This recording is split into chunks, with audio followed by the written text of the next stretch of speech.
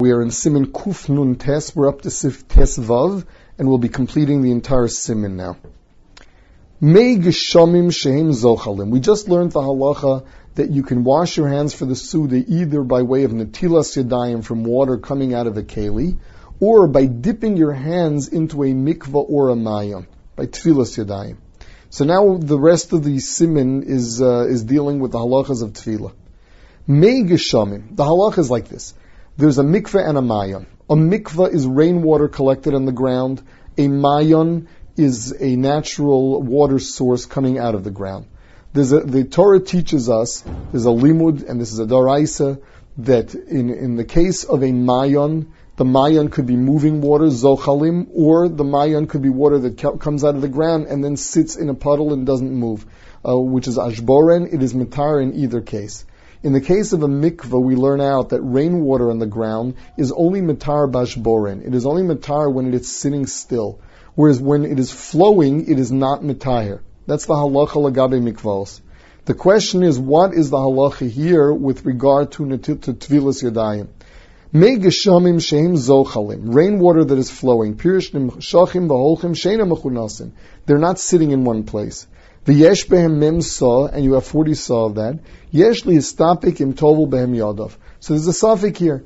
That halacha that a mikveh is not metaher bezochalim, did Chazal say that too when it comes to tvilas yadayim? Maybe that's only halacha in the entire human being, but not in tvilas yadayim. Now, this is all going in the shita that holds you don't need memsa. If you hold that you need memsa, then it's clear that zochlim are also puzzle. But the Mechaber had mentioned an opinion that in a mikvah you don't need 40 saw to be matar yadayim, that Chazal were makel. So here also, this shita wonders, perhaps Chazal were also makel, that zochalim are good. However, we're machmir that you need arba'im saw, so certainly we would be machmir with regard to this halacha. Lemaisa, what you're supposed to do is wash over again. The Gra holds that nobody holds this as kosher. According to the Gra, dipping in zochlin is a way, you're doing nothing. You're accomplishing nothing, you can wash again with a bracha. The halacha is you wash without a bracha, because the Mechaber seems to hold that there is someone that says it's good. Tezayin. Mem sa mayim shu'uvim shebakarka. Now the halacha is a mikveh must be rainwater that was not put into a keli.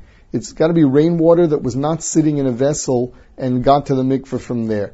It had to have been rainwater that got into the mikveh straight. So what happens if you have 40 saw of rainwater that is sha'uv? It was sitting in a keli and now it's in a mikveh. Shebakarka, it is now sitting in the ground. La Rambam mein matbila behemas yadayim. The Rambam shita is that the same way it's puzzle for a mikveh, it's puzzle for netilas yadayim. Ul harayvid matbilin. The Raivid is matir. The Raivid holds that Chazal were machsherit, because we find in Tfilas Ezra that shu'uvim, 40 saw of shuvim on the ground are also good. So the Raivid holds that is kosher in netilas yadayim also, even though it's shuvim, as long as today it's mechuber lakarka.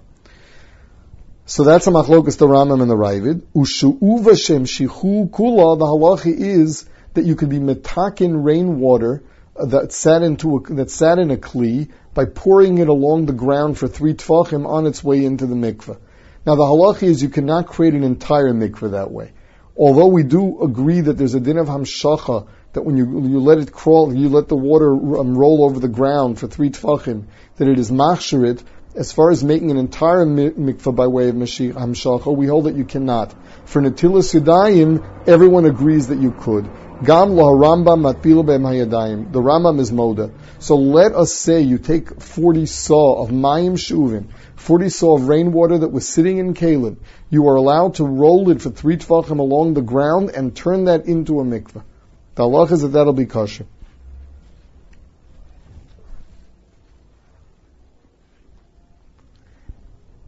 Yeah. Now, as far as the halacha of mayim shuvim that you did not do hamshacha on, so there the Mishnah Berurah comes out that the halacha is like the Rambam, that shuvim that are collected in the ground, memsa of shuvim are not good enough for tfilas yadayim.